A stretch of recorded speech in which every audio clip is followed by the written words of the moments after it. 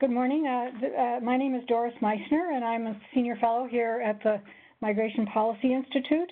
I'd like to welcome everyone to this MPI Zolberg webinar called Migration and Coronavirus, a Complicated Nexus Between Migration Management and Public Health. We have a very large audience this morning, and so I'd like to tell you that we really appreciate your interest and thank you so much for joining during this unprecedented in our lifetimes difficult time. First, I'd like to make a housekeeping note, give you some instructions on how to be sure that you're connected here. If you have any technical problems, please email events@migrationpolicy.org or call 202-266-1929. We will have a Q&A at the end of the call. There will not be a voice Q&A, so please type in any questions to the Q&A chat box, which is on the right side of your screen, and send it to the host or email your questions to events@migrationpolicy.org. You can also tweet your questions to @migrationpolicy or #MPIDiscuss.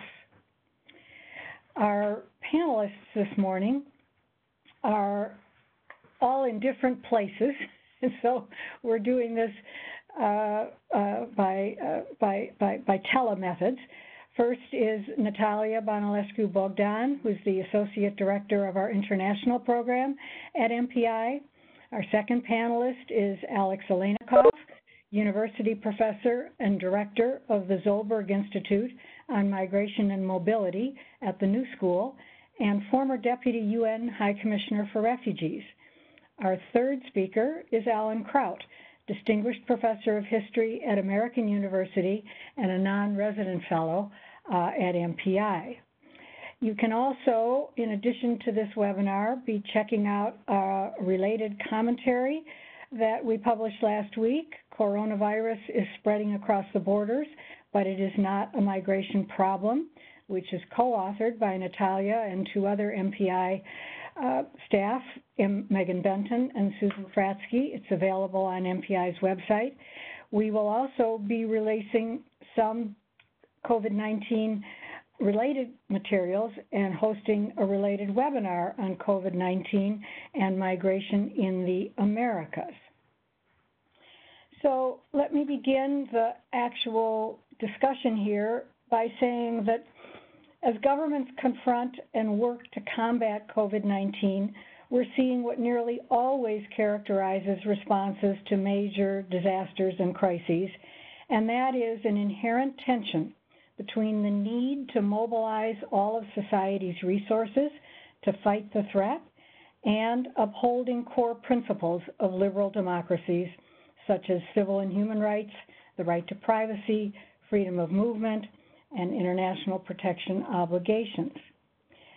As we see migration management measures being invoked to contain and stop the spread, how this tension is playing out is the backdrop for our discussion. Now, this pandemic began abroad, and so we too are going to begin abroad with our presentations this morning and turn to Natalia to take us through a global perspective. Natalia, please go ahead. Thank you so much, Doris, and good morning, everybody.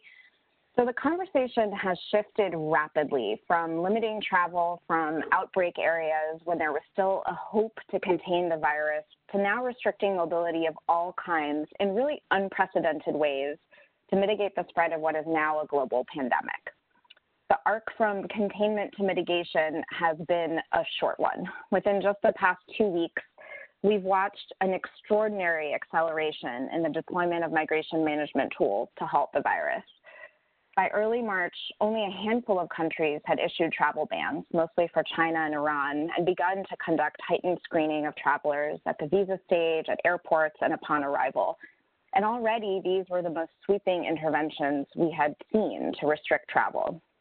But as of yesterday, IOM estimates that 174 countries have implemented COVID-19 related restrictions on mobility, including closing borders and imposing total bans on passengers. So the question of the hour is, do these measures work to halt the spread of disease? Yes and no.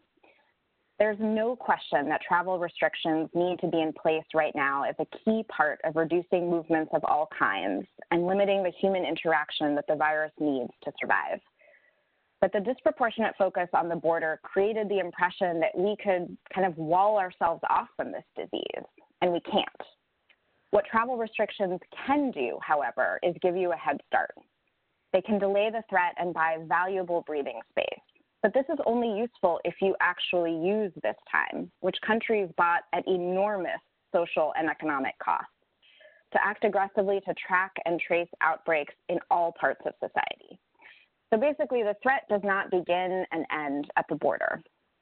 What we know now is that by the time borders started closing en masse in mid-March, hundreds of thousands of people had already been circulating from outbreak zones, and community transmission had already begun in Western countries. Yet the continued focus on migration tools was not matched by aggressive efforts to track internal movements as the virus was spreading within communities. So as we reflect back on what we could have done differently, I want to briefly point out 3 blind spots in using migration management tools to fight a public health threat. So the first blind spot is treating travel restrictions as the solution rather than as only one part of the puzzle. We all know that it's impossible to hermetically seal borders, and closing legal routes in a world of porous borders does not mean you are stopping entry. Motivated travelers will be willing to take large risks to circumvent these barriers, including masking their symptoms at ports of entry or engaging in more circuitous travel to get around visa restrictions, all of which also have adverse effects on public health goals. But perhaps most importantly, the restrictions being implemented were riddled with exceptions and loopholes that undercut their effectiveness. Almost all early travel restrictions had exceptions for certain groups, and many still do, like returning citizens and their families, diplomats, and Air and Sea crew members. Yet much of the community transmission of coronavirus has been linked to returning nationals, and these groups have received extremely haphazard screening. So this was one of the loopholes exploited by a virus that does not care what passport you hold. Also, the implementation of these restrictions in many cases flouted basic public health principles. We saw severe chaos and overcrowding in airports with long screening queues and forced quarantines, which undermines the first line of protection in a public health emergency, which is physical distance from others.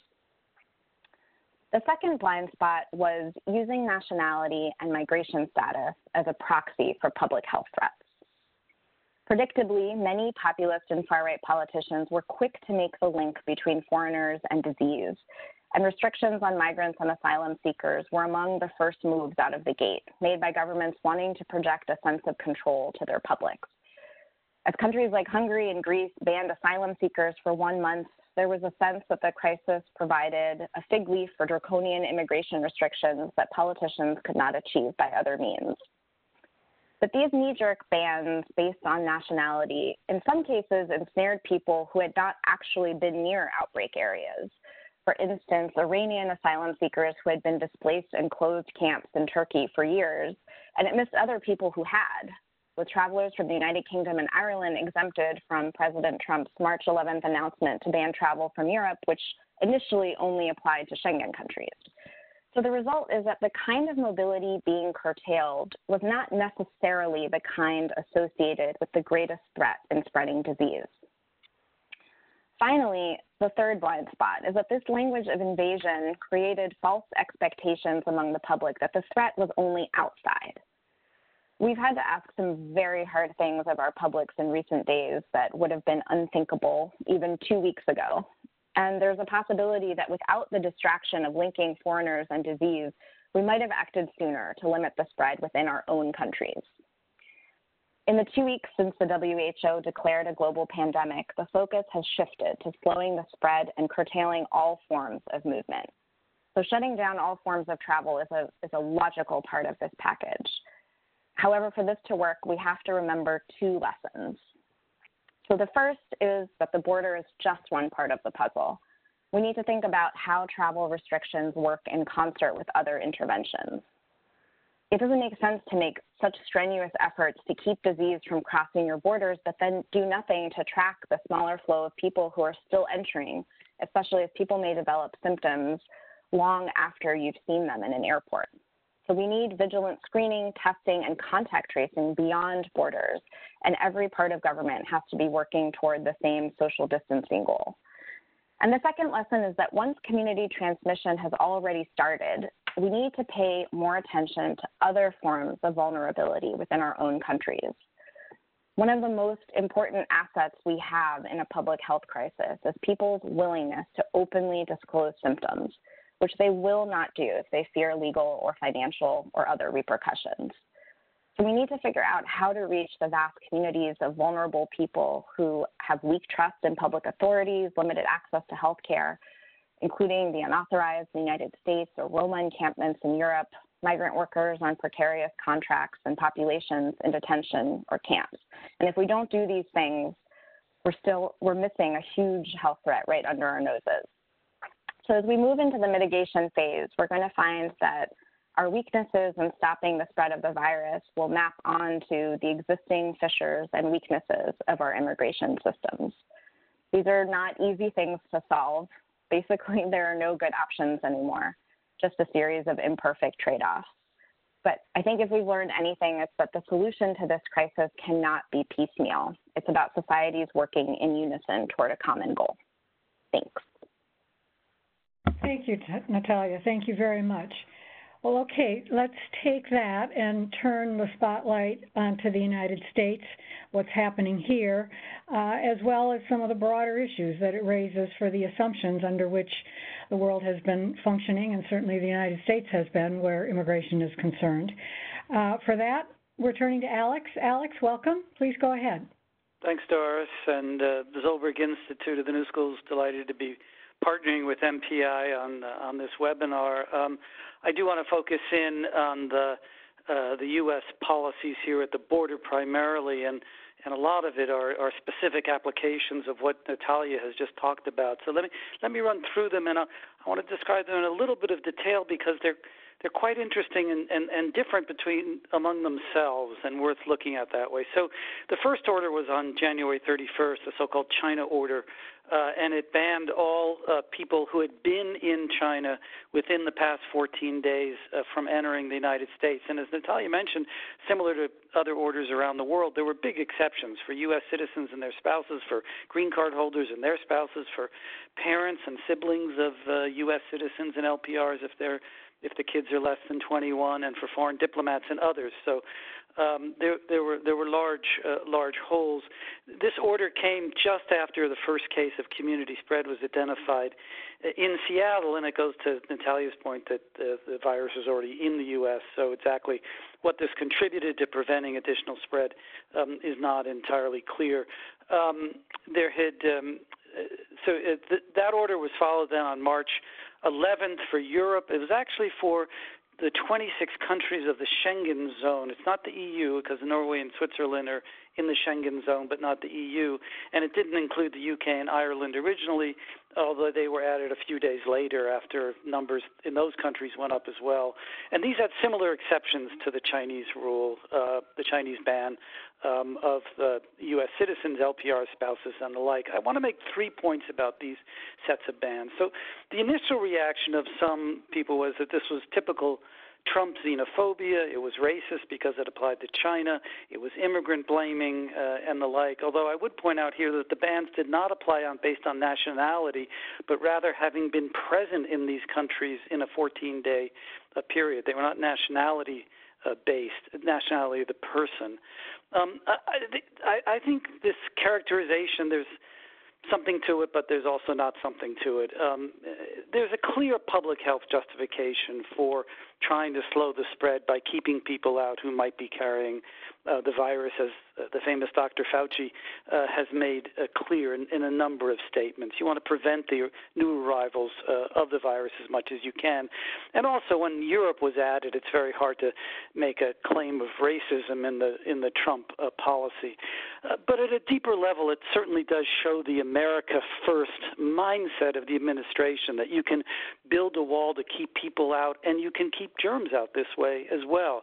This was in Trump's statement about not letting the cruise ship in because his numbers would go up. The U.S. can go it alone. We can use the word here, immunize ourselves from the world, rather than cooperating with the world. And it certainly had these elements that we could actually stop this from coming in by building this kind of wall. It hasn't worked, as Natalia pointed out.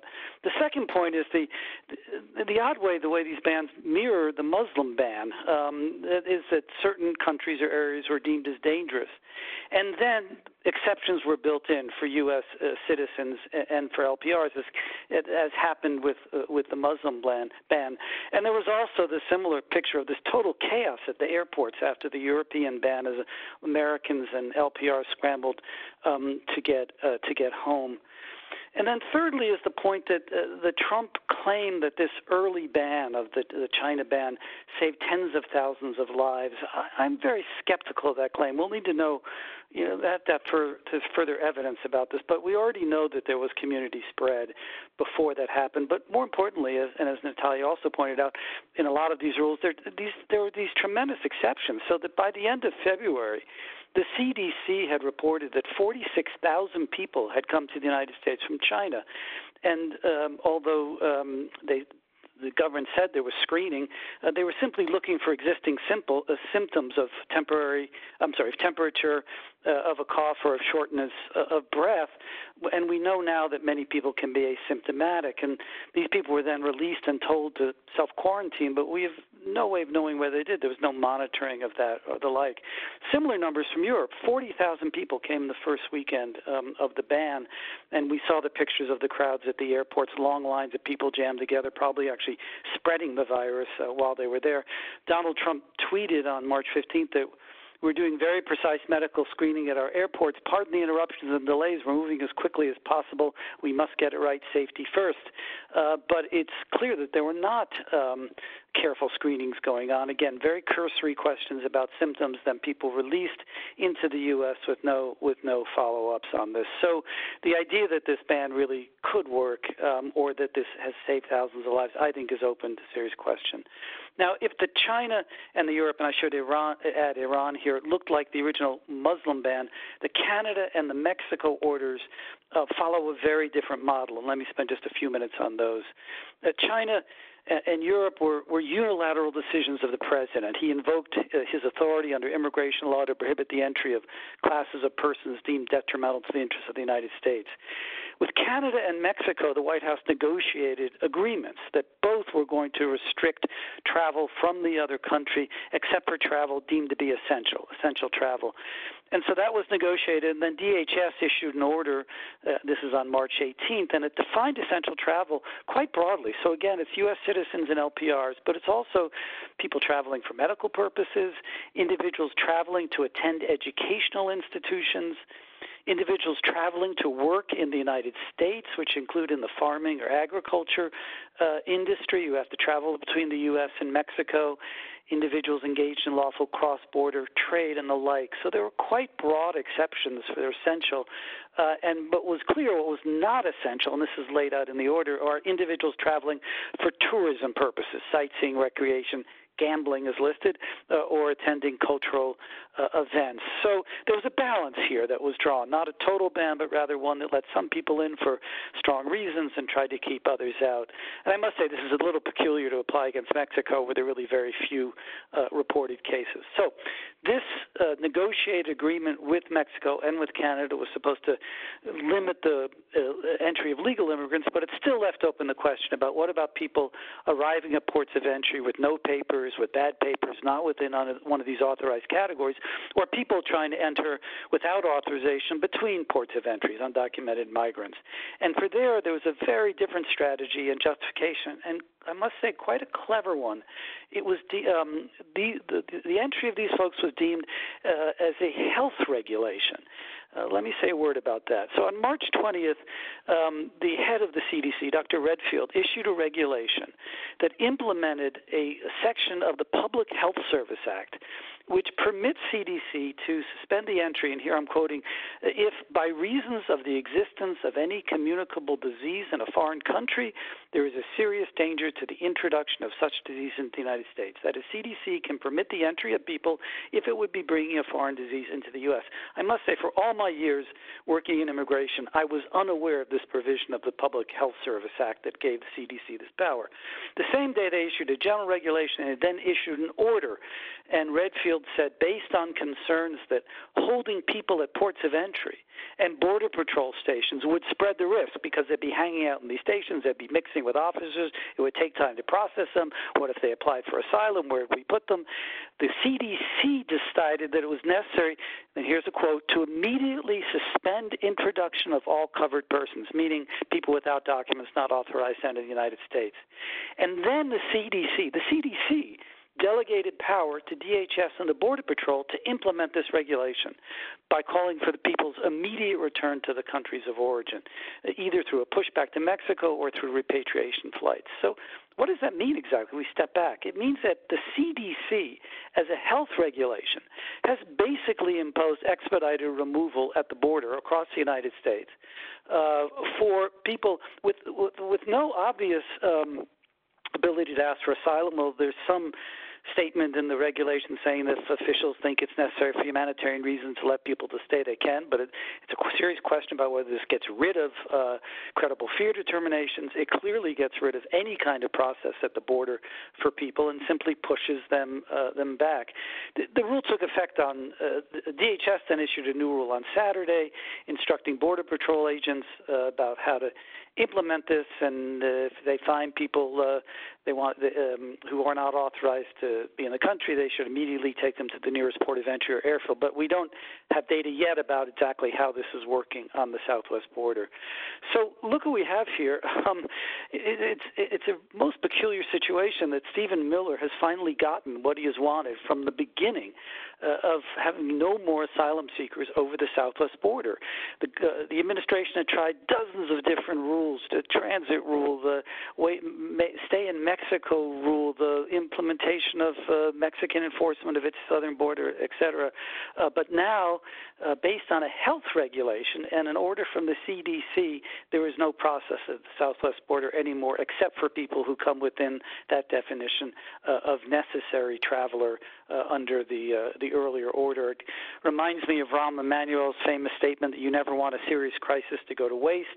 He said what he meant by that is that an opportunity to do things that you thought you could not do before, and it seems clearly that the administration has gotten what it's wanted at the southwest border. My guess is no matter what the situation of the virus over the next few months, that this order will be kept in place for a long time to come. I should say also, end here by saying that it was announced yesterday by DHS that for people already in the migration protection, subject to migration protection protocols, the Remain in Mexico policy, that all cases that were scheduled to be heard in the U.S. before April 22nd will now be rescheduled. People will have to show up at the border and get a new date from the Border Patrol. Doris, I can later say more about detention and the like, but I think I'm beyond my time. Okay, thank you very much, Alex, and I'm really glad that you brought out that health directive. I think it is one of the most unexpected things that we've seen. It's an extremely unusual authority, which I think many of us in this field have only learned about in the last 48 hours or so. But the third person that we have with us does know about all these things, and so it's a great segue to Alan Kraut, who can tell us about the connection between disease and public health with immigration. It's something that reaches far back into our history. And so, Alan, give us a synopsis of that story and the lessons that it suggests to us for today. Thank you, Doris. This morning's New York Times ran the following headline: spit on, yelled at, attacked, Chinese Americans fear for safety. Many of us have also seen on YouTube an Asian woman wearing a surgical mask being brutally beaten in the New York City subway. by someone who clearly seems to be punishing her personally for the coronavirus. On a Los Angeles subway, a man proclaims Chinese people are filthy and says, quote, every disease ever has come from China, end quote. And of course, all of this is being stirred and added to by the social media. Throughout American history, there has been a kind of double helix, or what I call a double helix of health and fear. Basically, the stigmatizing of the foreign-born as bringers of disease to America's shores and justification for their persecution. Disease is often deployed to attack the vulnerable, and a lot of us can recall that in the early days of the HIV/AIDS epidemic in the 1980s, the disease was known as the disease of the 4 H's: Haitians, homosexuals, hemophiliacs, and heroin users. Why Haitians?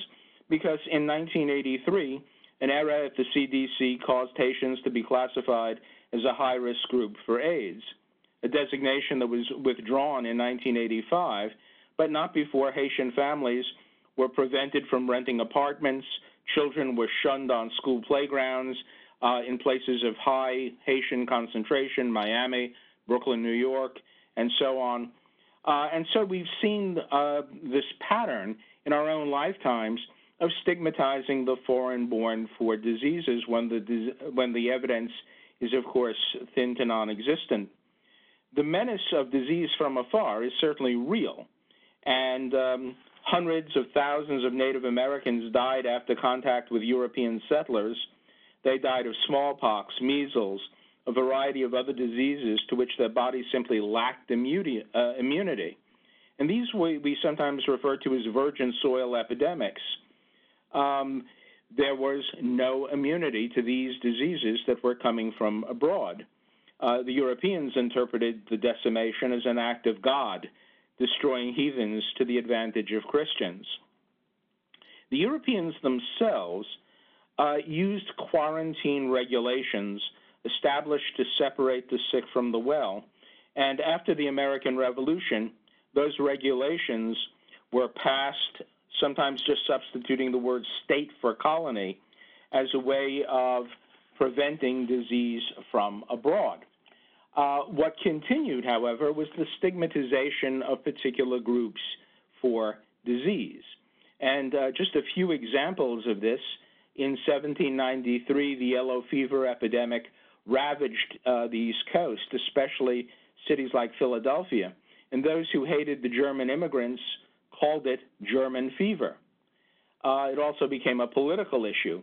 Federalists who were pro-British and anti-French blamed the French departing Haiti, white and black, who were fleeing a slave revolt. And so it depends on who you were as to who you blamed this epidemic on. In 1832, the cholera epidemic that swept East Coast cities was blamed on Irish Catholic immigrants who were then coming by the tens of thousands. And it kind of reinforced anti-Catholic sentiments of the era fueled by Protestant evangelists who were preaching during the Second Great Awakening.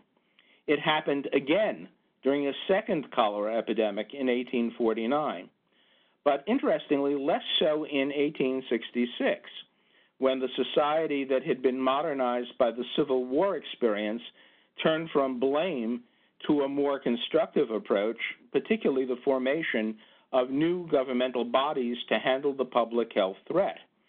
It was then that New York City formed the first Metropolitan Board of Health, which became a permanent fixture of urban government and was given increasingly large powers over public behavior during epidemics. The government response to illness from abroad during the 19th century was largely a state and not a federal response. All of the coastal states had immigration bureaus.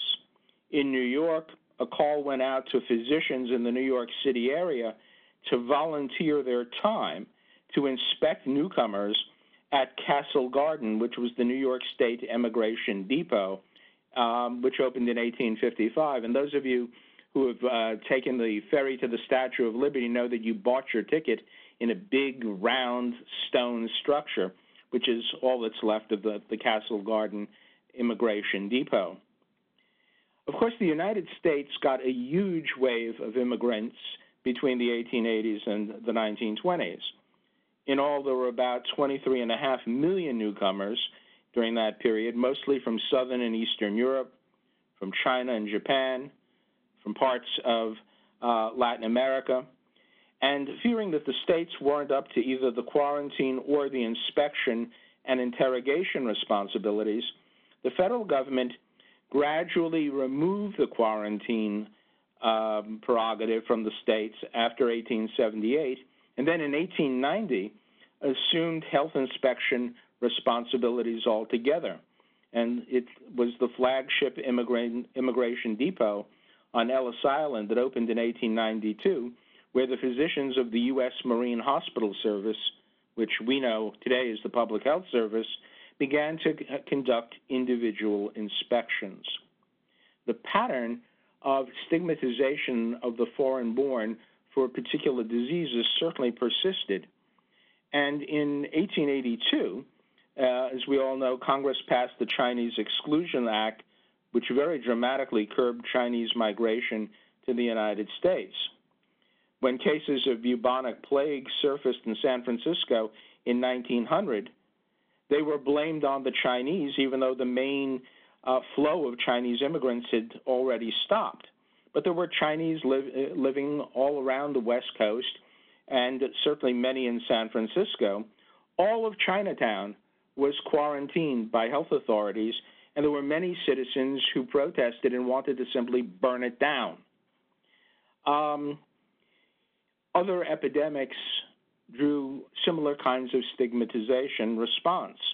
The polio epidemic, for example, of 1916, was blamed on Southern Italians, and the prevalence of TB, while not technically an epidemic, was certainly blamed on Eastern European Jews. TB was often called the Taylor's disease or the Jewish disease, and anti-Semitic nativists pointed to the inferiority of the Jewish body, as they called it, as an argument against assimilation. One of these nativists was a guy named E.A. Ross, who was a professor of sociology at the University of Wisconsin, and he wrote, "On the physical side, the Hebrews are the polar opposite of our pioneer breed. Not only are they undersized and weak-muscled, but they shun bodily activity and are exceedingly sensitive to pain." Others commented that Jews were inherently tubercular. Of course, the most memorable epidemic of the early 20th century, and the one that is being cited most frequently in the current discussions, was the 1918 influenza pandemic. And because the influenza pandemic affected so many countries and affected our young men fighting in World War I of so many backgrounds, interestingly, no one group was stigmatized with responsibility for bringing the scourge to the U.S. In fact, there were 500,000 foreign-born soldiers of 46 different nationalities who were serving in the U.S. military. So who do you blame? Also, immigration during that pandemic had already been slowed because of the war. The number of newcomers had dropped to 110,618 in 1918 from 1,218,000 in 1914. Even Ellis Island was not processing immigrants. It was now being used for prisoners of war and enemy aliens, and the two hospitals on Ellis were caring for military personnel. But with so many immigrants having arrived in the U.S. in the previous decades, public health, especially urban public health, was a major challenge during the pandemic. Foreign-born physicians, ethnic community leaders, but especially the foreign language press played a big role in encouraging best health practices during the pandemic. And as I've looked into this and looked back at the newspapers that were being published of the era, you could certainly see how they were participating. For example, the editors of the Italian newspaper Il Progresso Italo-Americano urged its readers to obey public authorities, practice good sanitary habits, avoid drinking from communal drinking cups, which were also at public fountains in those days, and not spitting on the sidewalks and always sneezing or coughing into handkerchiefs. What was true of the Italian community was also true of the Jewish community, especially the Yiddish language newspapers. The largest selling newspaper was the Forward, or in Yiddish, the Favorts, which encouraged cooperation, respect for the New York Health Commissioner, Royal Copeland, and other authorities. Their words must be taken seriously, their directions must be followed. Interestingly, even in the midst of the pandemic, the editors of this socialist newspaper couldn't resist the temptation for politics as usual, as we're seeing all too frequently today. Who is responsible for the disease and its deadly outcomes, according to the Forward editorialists? Easy. Capitalists. Greedy landlords who gave too little heat in the winter and charged exorbitant rents, and factory owners who exploited their workers. This pattern of blaming the other for the illness in our midst, and even politicizing the epidemic, echoes throughout history, and certainly the history of this country. As frightening as the effects of the coronavirus are for our bodies, there is an additional reason for fright, I would suggest, and that is the effects of the pandemic on our respect and our treatment of those who are not like us. And this increasing frequency of prejudice fueled by fear, I have been calling the other pandemic. And this other pandemic is not likely to recede anytime soon. Thanks very much. Thank you, Alan. Thank you very much. It is a storied history and themes that recur and recur.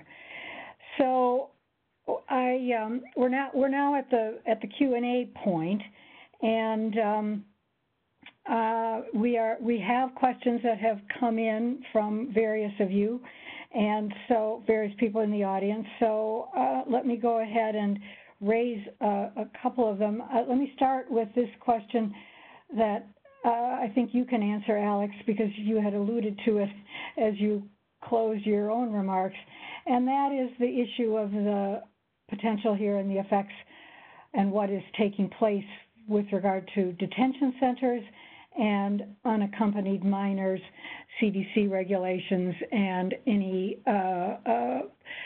information that we have on what might be happening with those categories of people. Yeah. So first on I believe that the CDC order at the border does not apply to unaccompanied minors.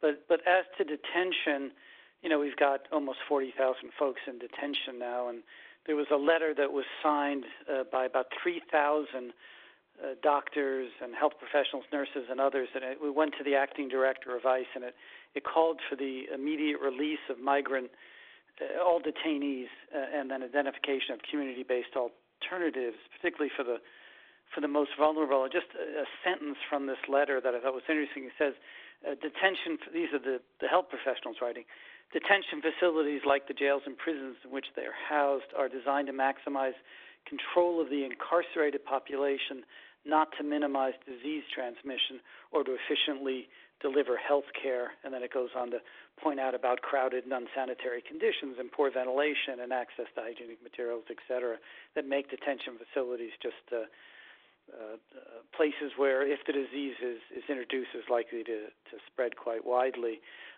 Also, two other things. A former ICE acting director, John Sandweg, he was acting director in the Obama administration, wrote an article in the Atlantic over the weekend that called for the release of all nonviolent detainees. And he pointed out this is not just about the safety for the migrants, but also for the ICE officers and others at the detention facilities and their families as well. So it has there's a ripple-on effect here of keeping people in situations where they're likely to get sick and it's likely to spread widely.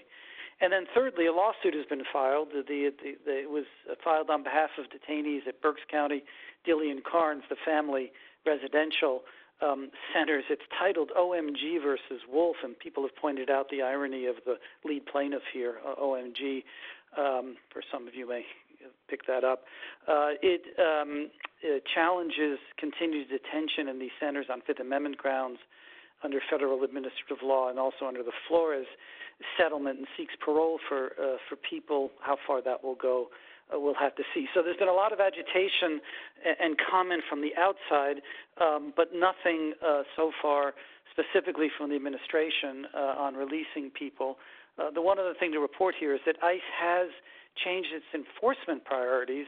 It says it is temporarily adjusting its enforcement posture starting March 18th, a few days ago, and that they would only be undertaking enforcement against public safety risks and individuals subject to mandatory detention based on criminal grounds. Whether this will mean a decrease in overall detention, I don't know, but it's interesting that this new policy essentially cuts ICE back to the Obama administration discretion rules on how ICE was going to behave. So that's one interesting implication of this situation. Okay, thank you, Alex. Natalia, there's a question here that I think we should direct to you, and that is any comments or thoughts that you would have about the potential impact of the virus on developing countries and how this might shape how we think about migration and development.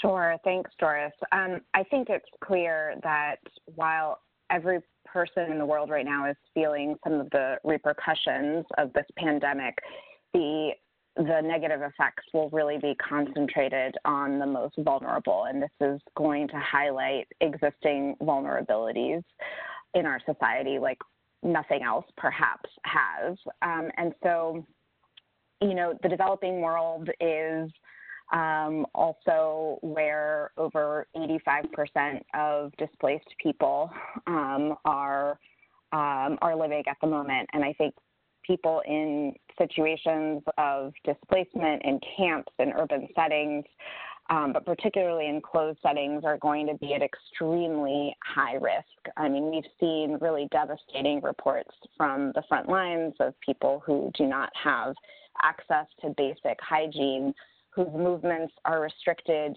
in ways that serve enforcement and public order goals, but not necessarily public health goals. And so I think for the most vulnerable and for those whose options and mobility is most constrained, we're going to see some really dire tensions between public health imperatives and, you know, the reality in which they find themselves. Okay, and Alex, I'm going to direct the next question to you, but since the migration and development brief is one that you've also spent a lot of time on, feel free to comment on that as well if you'd like. But back to the questions from the audience that are on other topics. On asylum again, and asylum at the border. Is asylum at the border basically, and the directives applying to between ports of entry, or does the asylum process change if people are coming to and through ports of entry? It's unclear exactly what the impact on the asylum process is. What the order seems to do is allow people appearing at ports of entry or between ports of entry to be returned directly to their country of origin or to Mexico, depending on the Mexican agreement on that.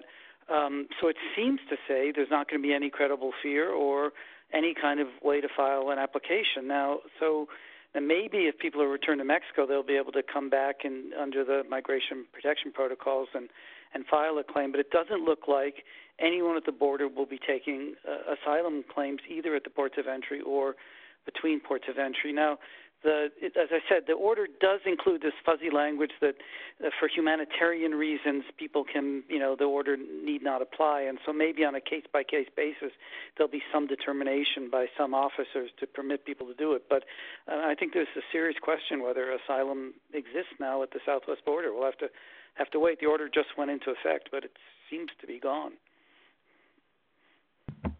And so on that topic, in terms of broad principles here and the broad responsibilities of countries, would a health emergency such as the one that we're now experiencing, where's the hierarchy of responsibilities here for that vis-a-vis the responsibility of non-refoulement? Well, first of all, if you're returning people to Mexico, it's not obviously refoulement because you're not returning to their countries. If you're putting people on planes and taking them back to their home countries, if that's happening, then that could be a clear example of refoulement and violate the convention. It's unclear as to whether emergency situations permit the closing of a border to asylum seekers. I don't know how a court would rule on that, or even what UNHCR's position would be. I assume it would be something like, every measure, every chance should be taken not to return people where they might be at risk of serious harm. But even the, Article 33, the non-refoulement provision, does permit the return of people who are deemed dangerous to the security of the country. And my guess is the administration would make some kind of argument under that. But we're in an area that I don't know has been adjudicated, and I think the claims can certainly be made that direct return to a country where you fear persecution is refoulement. Whether or not there's an exception for this kind of emergency would have to be worked out. Okay, so Alan, here's a question that has to do with globalization in light of the history that you've been talking about. So with the ease and the speed of travel and information that we see today, how does that impact this situation vis-a-vis the historical examples that you've given us? I think there's no question about the fact that the speed of current transportation and the speed of communication and information has really transformed the situation. I mean, this virus, the coronavirus, spread so rapidly because of patterns of transportation, which people were able to go from one part of the world to the other so quickly, and how quickly we knew about it. This is very different from the 1918 pandemic, when the news was traveling a bit more slowly, and at first it was believed that the virus was confined to the troops, and then it was clear that it was much broader than that. But all the information that the government had was much, much delayed by the slowness of the communication. One other point, too, and that is that the federal government in Washington participated much less in activity concerning the outbreak than we see now. Woodrow Wilson, for a long time, denied that there was much of a problem and wasn't actively involved in speaking about the pandemic in the way that we see the federal government, including the president and the vice president, engaged today. It's a very different pattern.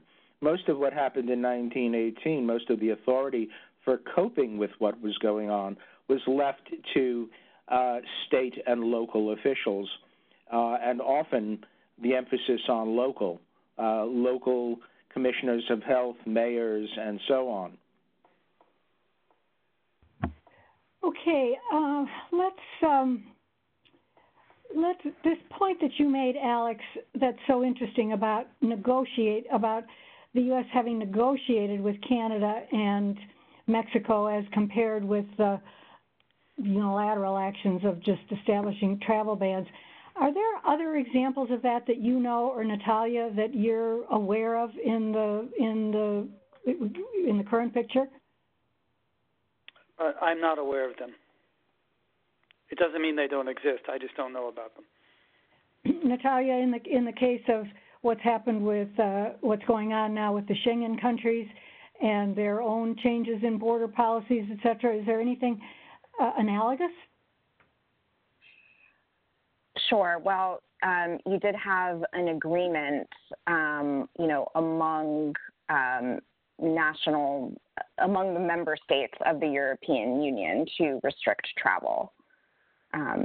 So, I guess that's another example of reaching a cooperative arrangement rather than kind of blindsiding each other. Well, yes, and I guess we should add that European countries were deeply offended, according to the reporting, by the way in which the United States established, without consultation, the order that banned Europeans from traveling to the United States. Exactly, and it's quite worrisome in this context where, on one hand, we're saying we have to all be in this together, and on the other hand, you have this, as Alex mentioned, the nation first responses. And I think as we get further into this crisis, we may discover we need shipments of medical supplies and circulation of health workers from other countries that we may have offended in earlier responses. There's a question here about how people and organizations, think tanks, other sectors of society that are concerned about immigrants and the, in some ways, disproportionate effects of this kind of crisis on those who are the most vulnerable. What are ways that that different sectors can help influence health policy? I mean, policy making is taking place day by day. Do you know of examples in which the health policy is actually being influenced or should be being influenced by those who are really aware of what the effects are on immigrants in the country? Who did that question go to? Well, I'm just trying to think. I mean, I think it's a question that you could answer, but I'm also thinking that Alan might have, might know of some of the examples in the past where this kind of influence went on. I mean, he was very interesting in his rundown about how so much of the way in which public health actually has evolved in this country has been a function of issues regarding immigration.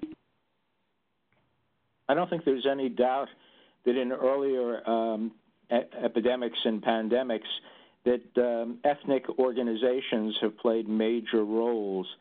They weren't think tanks. They were often organizations that were based on ethnic heritage, but they spoke to their populations and, insofar as they were able, extended assistance to members of their own groups during the course of the pandemic. And so I think in the past we've seen in the private sector a great deal of activity, and a lot of it, in the case of immigrant communities, aimed at their own populations. So on this public health directive, again, Alex, that you talked about, and about the authority that exists for the CDC to have issued such a sweeping order and change, perhaps you would know this, Natalia, have countries in Europe, Asia, and Latin America, possibly even Canada, used this public health emergency issue as a tool for shutting down asylum along the lines of what it is that we're now seeing in the United States? Over to you, Natalia. Well, I can't think of any specific examples off the top of my head, but certainly there are public health provisions baked into, almost every immigration provision. And, as we're discovering, these often don't see the light of day until there is this type of crisis. And I think we're, based on the heroic efforts of IOM to catalog all of the different restrictions that have been put in place all around the world, we do see heightened medical monitoring requiring different kinds of certificates for different categories of entry, different places that have required, quarantines, different types of screening. So, I think that almost every country in the world at this point is playing with every tool it has available for almost every category of entry. Okay, I'm going to ask a question to both Alex and Natalia. How could the travel restrictions have been better designed and implemented? Would it have been possible to tell U.S. citizens and LPRs that they couldn't return to the United States? Alex, why don't you try that? Yeah, no, I don't think so. First of all, there could have been better coordination with airlines, more warning and the like, so we didn't have these massive scenes at the airport. As I was saying, it looks so similar to the Muslim ban, where just an order is issued and without the careful work that's normally done through the federal bureaucracy in coordination with countries abroad. So the reentry of people could have been much smoother. I think it would have required, this goes to the failure of testing. I think we should let people back in, but it should have been followed with significant testing and monitoring whether people kept to the quarantine. I think there, when we brought people in from the cruise ship, and I think the U.S. brought back about 800 people directly from the Wuhan area, they were placed in quarantine at military bases in the U.S. Now, you can't detain 40,000, 80,000 people. We don't have the resources to do that, but there could have been a more strict requirement to ensure that people really are self-quarantining and monitoring. Otherwise, there's really no basis for claiming that these bans have had any impact at all on stopping the spread. Yeah, I agree with that. And just to add on to that a little bit, I think that we no, you can't prevent returning citizens and legal residents from returning. But what you can do is assume that the smaller pool of people that you're still allowing to come through includes some proportion of people who are infected with this disease and act accordingly. So I think that a lot of these restrictions assumed that we already had the tools in place to screen for the highest risk when it came to public health, but we were using tools that were developed for very different kinds of risk, where, things like nationality or, pinging law enforcement databases or things like that are useful and effective. And I think in this case, the screening that we had for the disease missed a lot of people who were either not symptomatic or who were deliberately masking their symptoms. And so I think one thing that should have been done much better was just assuming that some risk was still making it through the system and following people, putting in place contact tracing.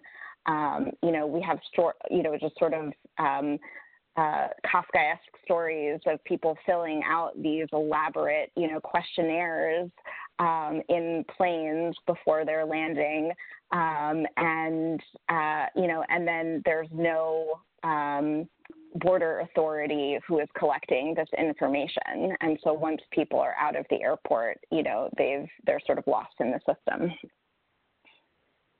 Okay, thanks so much. I have to say that we are at the end of our time now, and so I want to thank the audience very much for being with us and apologize for those questions that we were not able to take and answer. I want to thank our guests very much, particularly the Zolberg Institute, for partnering with us in this event. and our three very knowledgeable speakers, and for sharing your thinking and your observations with us. Let me also remind you of resources that are available on MPI's website, which is the new commentary on the coronavirus, which is spreading across borders, but is not a migration problem. And also to tell you that slides and the audio from today's webinar will be available at www.migrationpolicy.org/events later today. We will also, as I said earlier, be hosting a webinar on COVID-19 and migration in the Americas. So please stay tuned for that, as well as other materials that we will be posting all along on our website. For any reporters who are on the call who have further questions, please be in touch with Michelle Mittelstadt at 202-266-1910. And with that, thank you all. Stay well. All the best to all of us. See you next time. Thank you very much, Doris. Thank you all.